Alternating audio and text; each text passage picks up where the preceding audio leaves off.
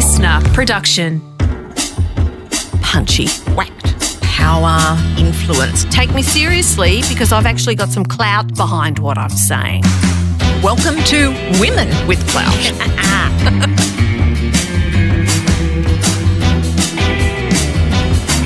In this episode, Jane, we're talking to Phillipa McGuinness, publisher. In fact, our publisher, Yes. and someone who's worked in that sector for 25 years and more, And published a number of books of yours and a number of books of mine, and one book we wrote together, which was lovely.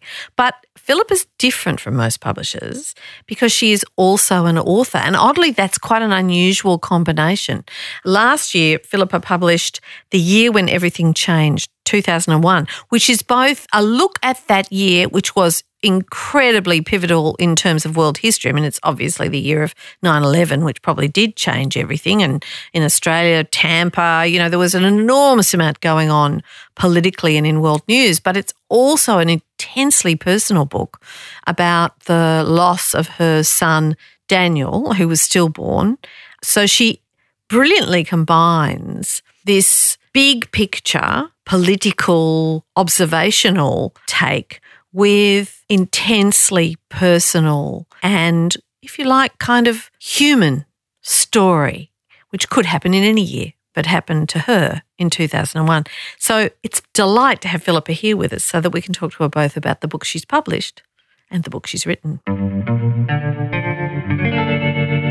Phillipa, the last time I saw you, it was a Sunday morning. It was an absolutely beautiful day. We were sitting having breakfast, Ridges Hotel on the foreshores of the Newcastle Harbour. We're both authors at the Newcastle Writers' Festival, but you're actually more usually a publisher. How is it being let's put it crudely, a poacher turned gamekeeper? Yeah, I play for both teams now. It was great. I just loved it. It's a completely different experience being an author at events like that because as a publisher, you're always looking out, wrangling. When someone's speaking, you're thinking, oh, that's okay, or that's a tough question. You're monitoring the whole time. As an author, I just felt like I was the star of my own show and I just loved it. And being schmoozed and looked after in the hotel and going to the author's party, which I probably would have been to anyway as a publisher, and I have in the past, but it gives me a real buzz.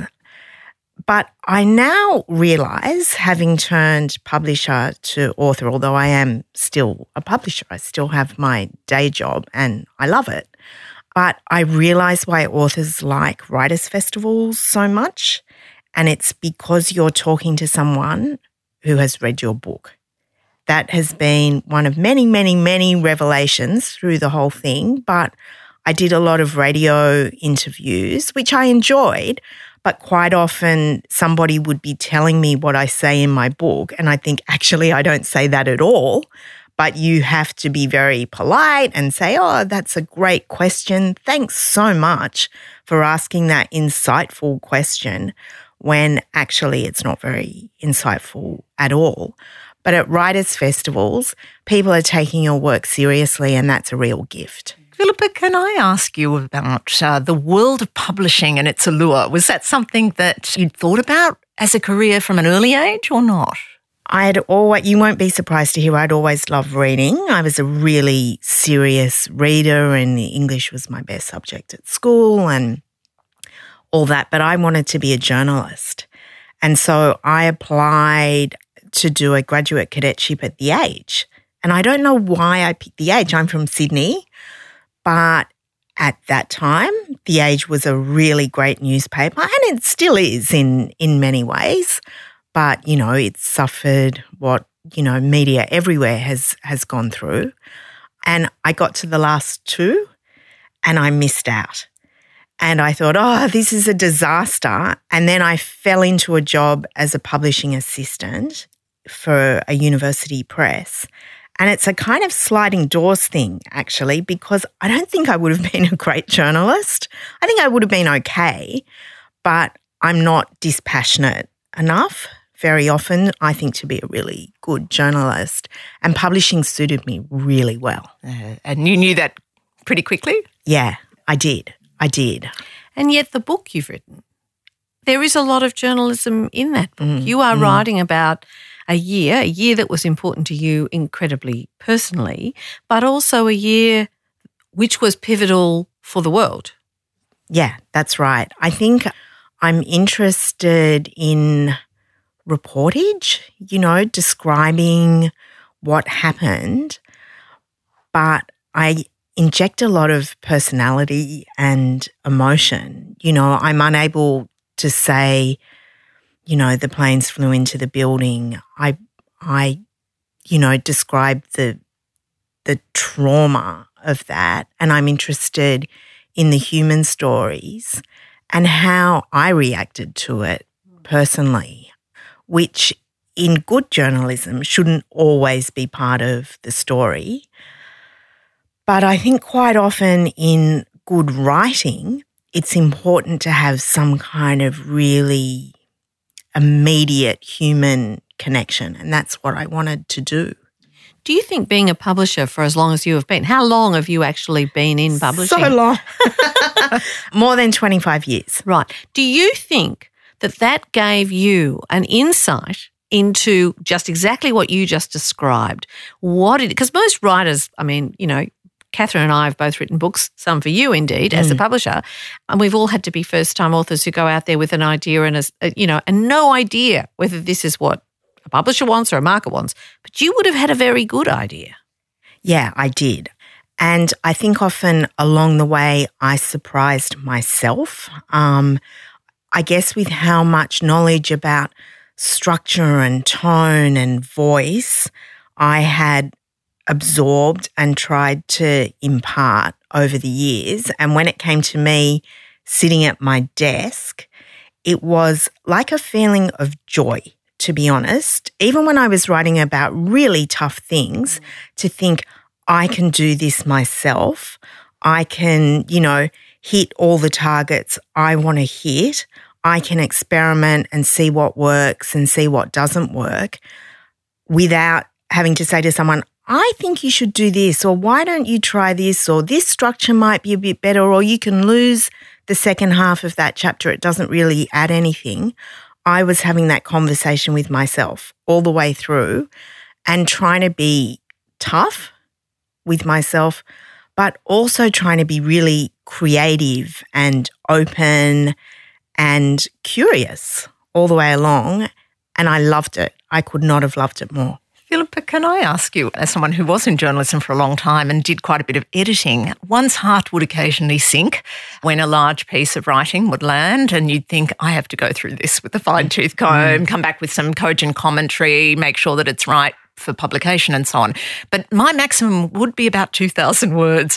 I just wanted to ask you about the day-to-day sort of mechanics of being a publisher, getting vast amounts of words that you have to plough through and come back with, pertinent and helpful and constructive commentary on, which you've done with me and done very well. Tell us about that and how psychologically you cope with that. It's exhausting. It really can be all-consuming. And what I find overwhelming sometimes is that after you finish dealing with this 50 or 60,000 words, there's another, book of as many words just sitting there waiting. And you know that author is freaking out thinking, has she read it? Has she read it yet? Has she read it yet? She must really hate it. That's why she hasn't got back to me.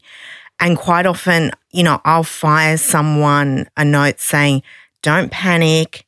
I haven't started. I'm getting to it. I can't wait to get to it, but I'm in the thick of something else. And that is the story of my life. But also, if I'm publishing a book, I want to read it. I want to read all of it. And it's really time consuming. So, and I'm publishing around 25 books a year. So that's a lot.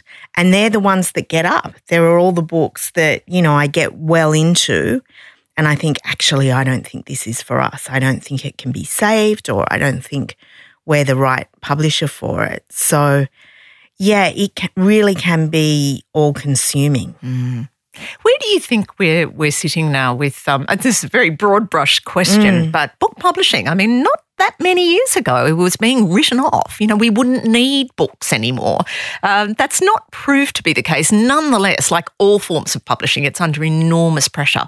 What are things like at the moment? I'm an optimist, so I think that we're in a better place than we could possibly have imagined we would be in even 10 years ago.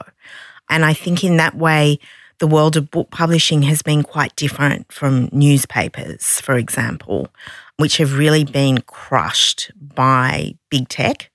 I've actually just written a long piece about this where I reflect on the impact that big tech has had on publishing and on my world. And I think, even 10 years ago, a lot of us thought everyone's going to be reading books on Kindle, bookstores won't exist anymore, no one will read. No one will go to writers' festivals. Yeah, exactly. And we were just saying the Sydney Writers' Festival, not surprisingly, has been a big hit, big crowds, good book sales, I would imagine. So we have lived to die another day.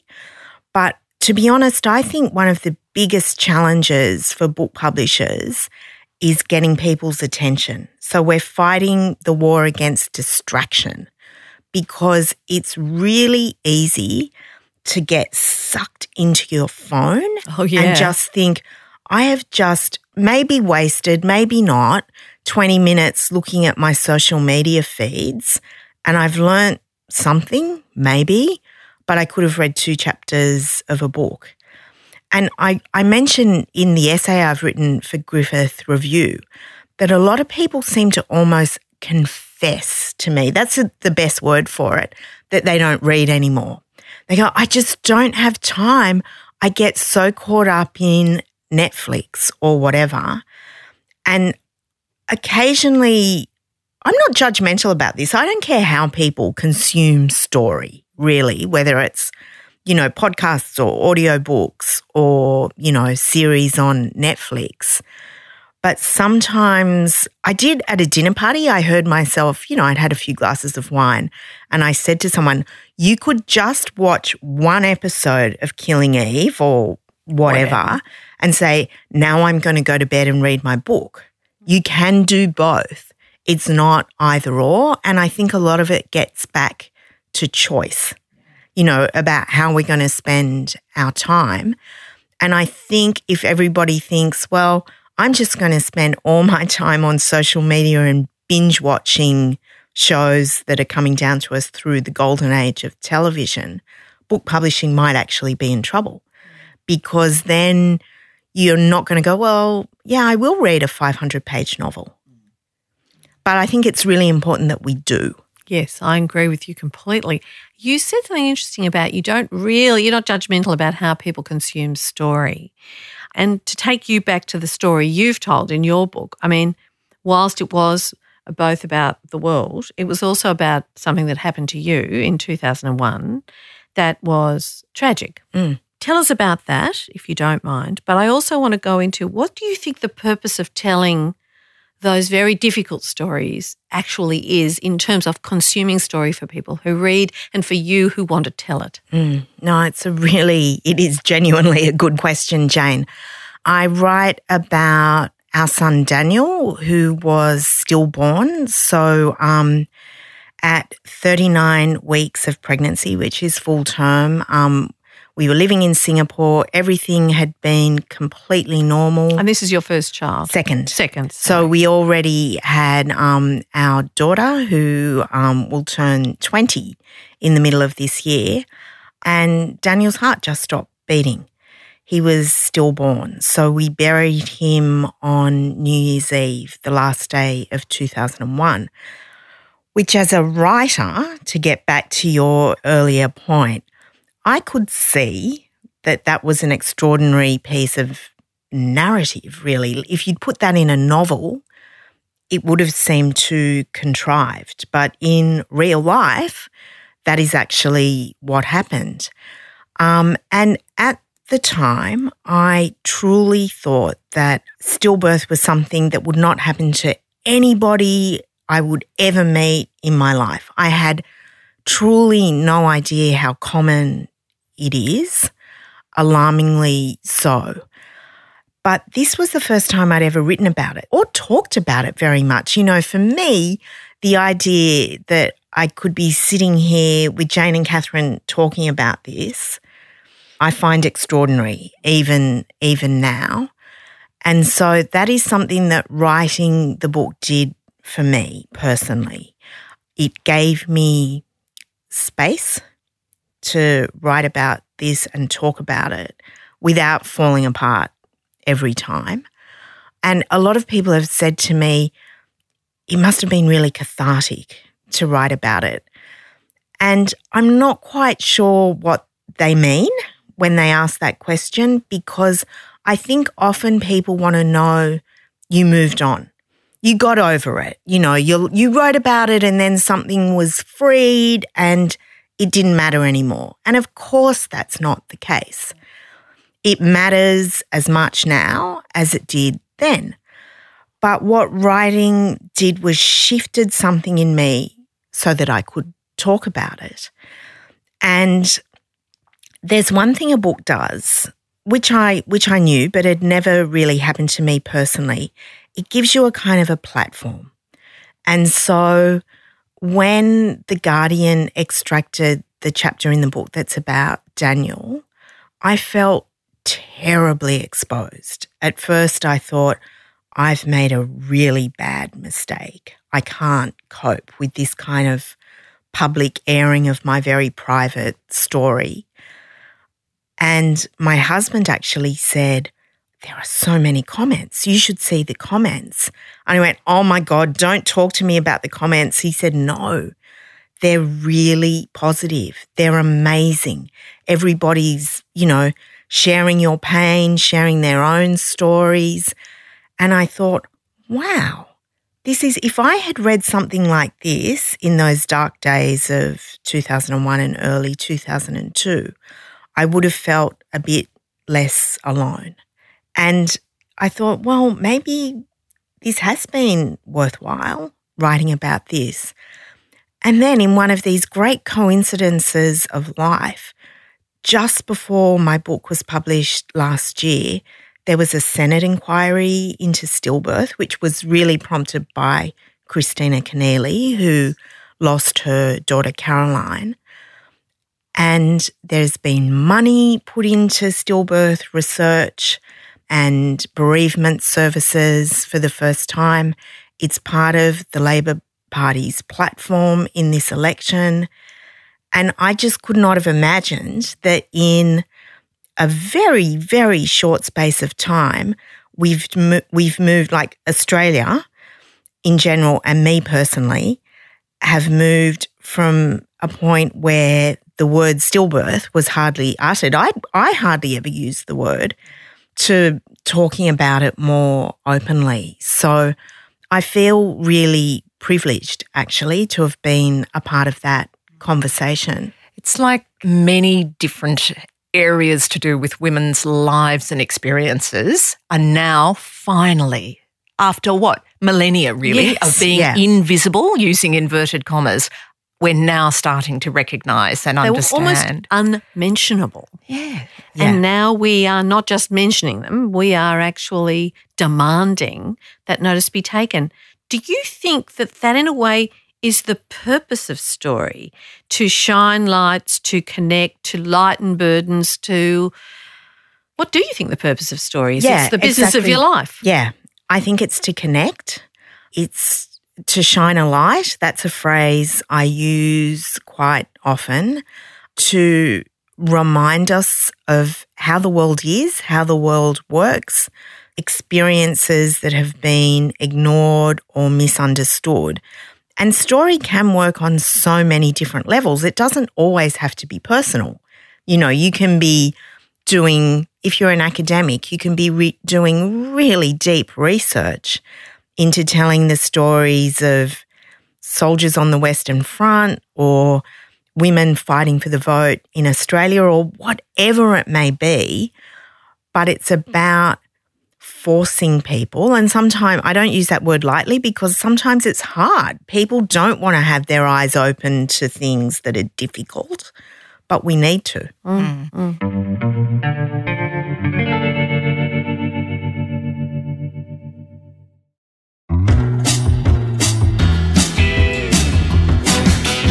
Phillipa, you work with UNSW Press. It's a non-fiction publisher.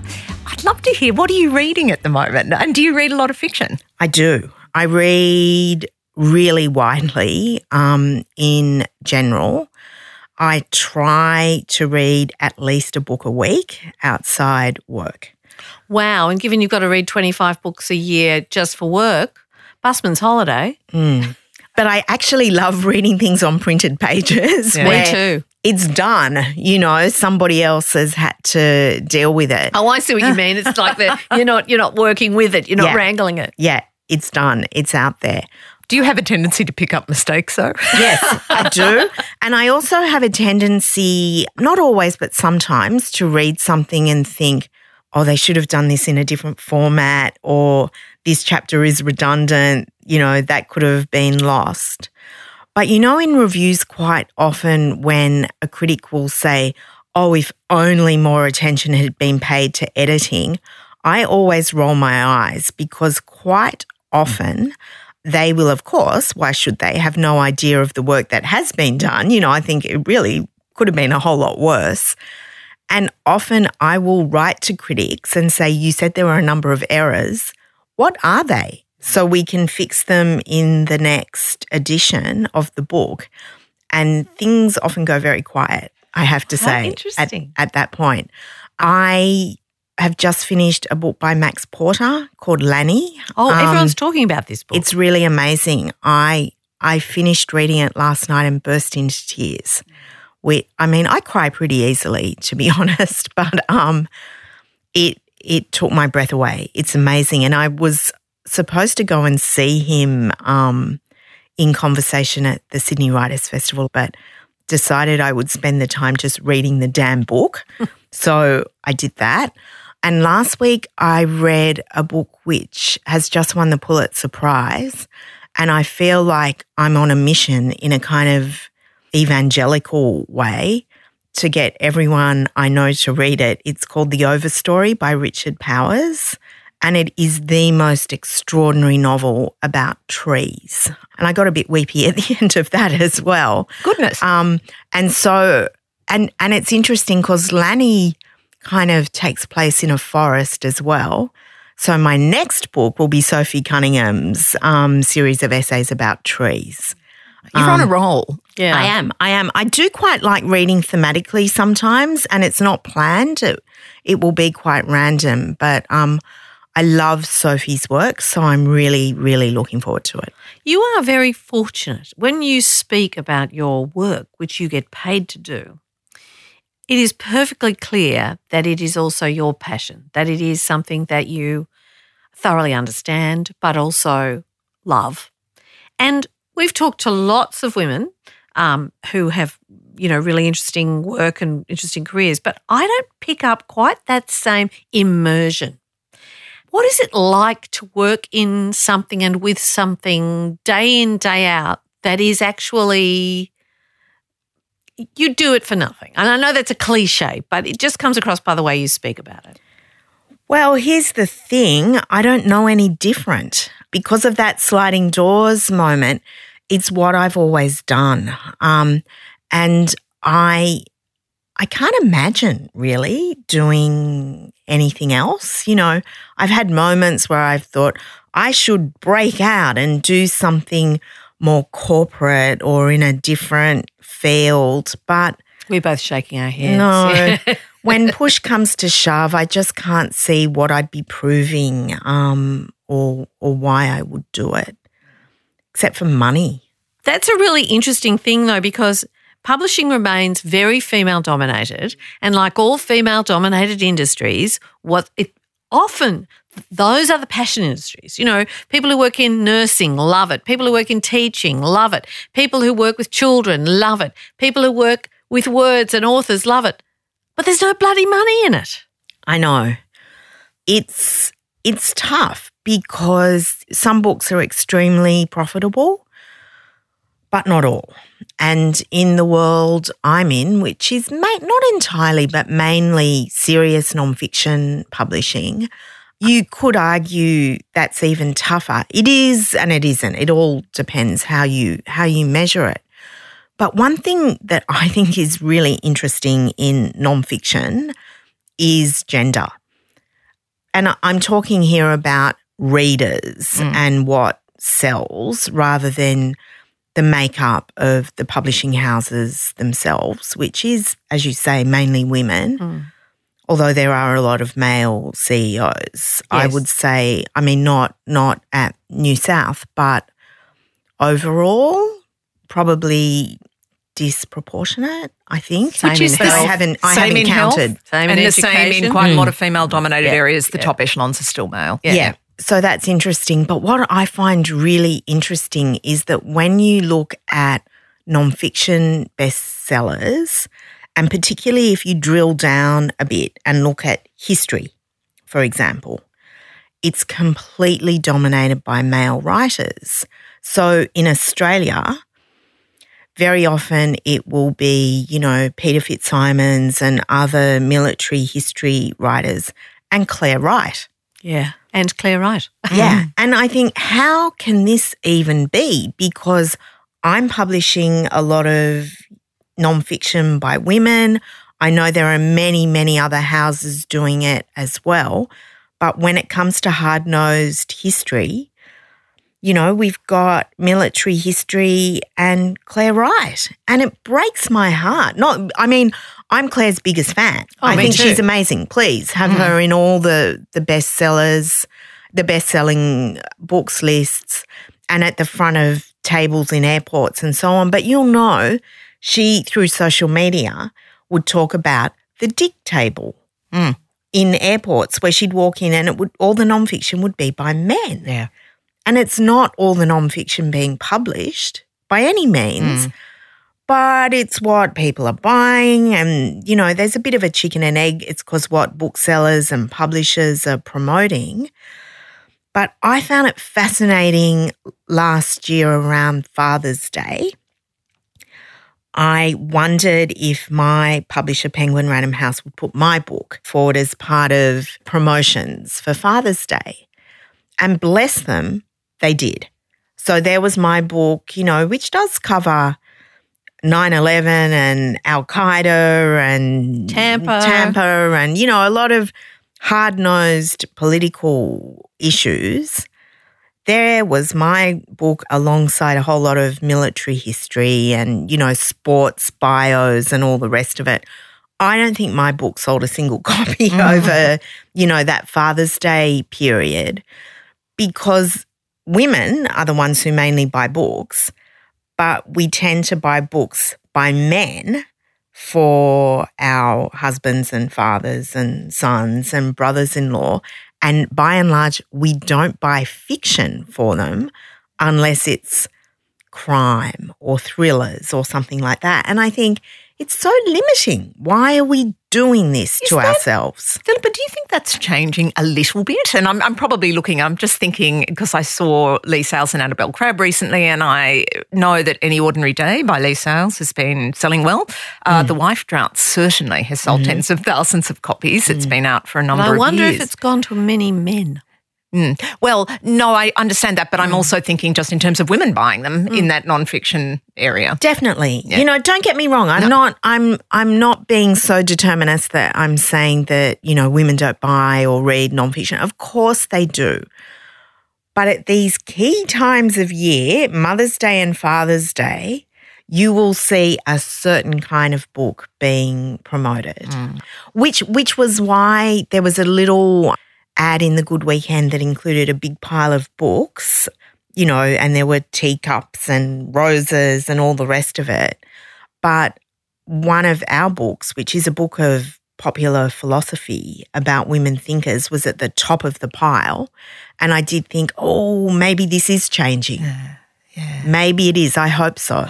Long overdue. It is interesting, though, because I was on a panel, interesting enough, at Clunes Writers' Festival yesterday, and we spoke about exactly this topic and the fact Andrea Goldsmith, the novelist, said she knows many men who boast that they never read fiction and that fiction tends to be the female genre and non-fiction the male genre, and that still remains quite fixed, even though even in fiction it does tend to be male writers that often dominate the prizes and all that kind of thing. So women are still up against it in terms of getting published and getting read, even by other women. But one thing I'm really interested to ask you, and it's quite personal, because you published a book by Catherine and I many years ago called The F Word, How We Learn to Swear by Feminism. And in the meantime, Catherine has since written a couple more books, another one with you, Stop Fixing Women, which has been successful, and I've written this year, Accidental Feminists. Now, back then, it was really hard to sell a book with feminist in the title, so you took a hell of a risk on us. Thank you.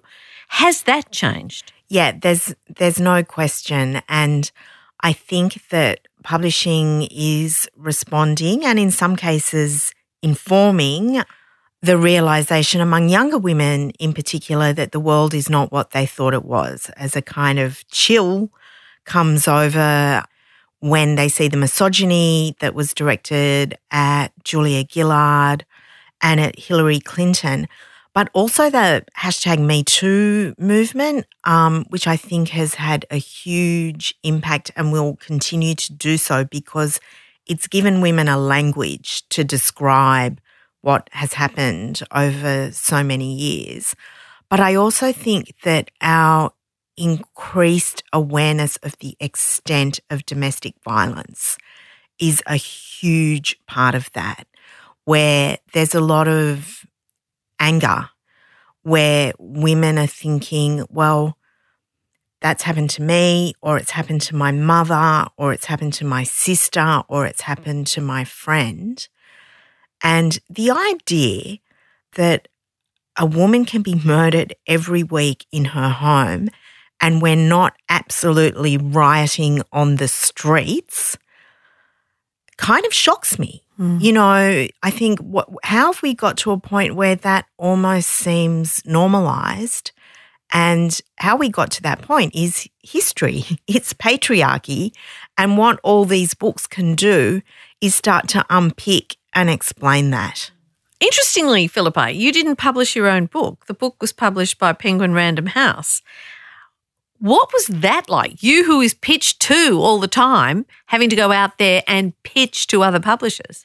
Well, I did have the advantage of knowing what made a really good pitch, but it happened during a meeting with a literary agent who was pitching stuff to me. And all of a sudden I thought, okay, seize the moment. And I said, Tara, could I pitch something to you, my own book? And she jokes about this now, but the first thing she said was, it's not a novel, is it? And I said, no, it's not a novel. And she said, okay. So I told her about what I wanted to do. And she said, that sounds great. Send me a proposal. So I did. And it all worked out pretty well. I ended up with my ideal publisher. But it was nerve-wracking. It was kind of terrifying and it made me feel really vulnerable, as did the whole process at many points all the way through. So I think it probably has made me a better publisher. And just finally, another book in the pipeline? Yes, I have an idea in my head. It's percolating. It will take a while for me to write it because I'm juggling full-time work as well. But yeah, it will emerge eventually and it's nonfiction. And people keep saying, will you write about another year? No. No. No. I think my range is a bit broader than that. Thanks very much. But yeah, I would love to, think I was going back to my desk right now to write that book. But no, I'm going into the office. Yeah. Well, we wrangle someone else's book. That's right. We definitely look forward to reading it when it finally does appear. It's been delightful to talk to you, and it's also been delightful over many years to work with you. Yeah. Oh, likewise. Yeah. Jane, Catherine, totally. Let's do it again. You're on. Women with Clout is presented by Jane Caro and Catherine Fox. Producer Liv Proud. Theme music composed and performed by David Beckingham. Listener.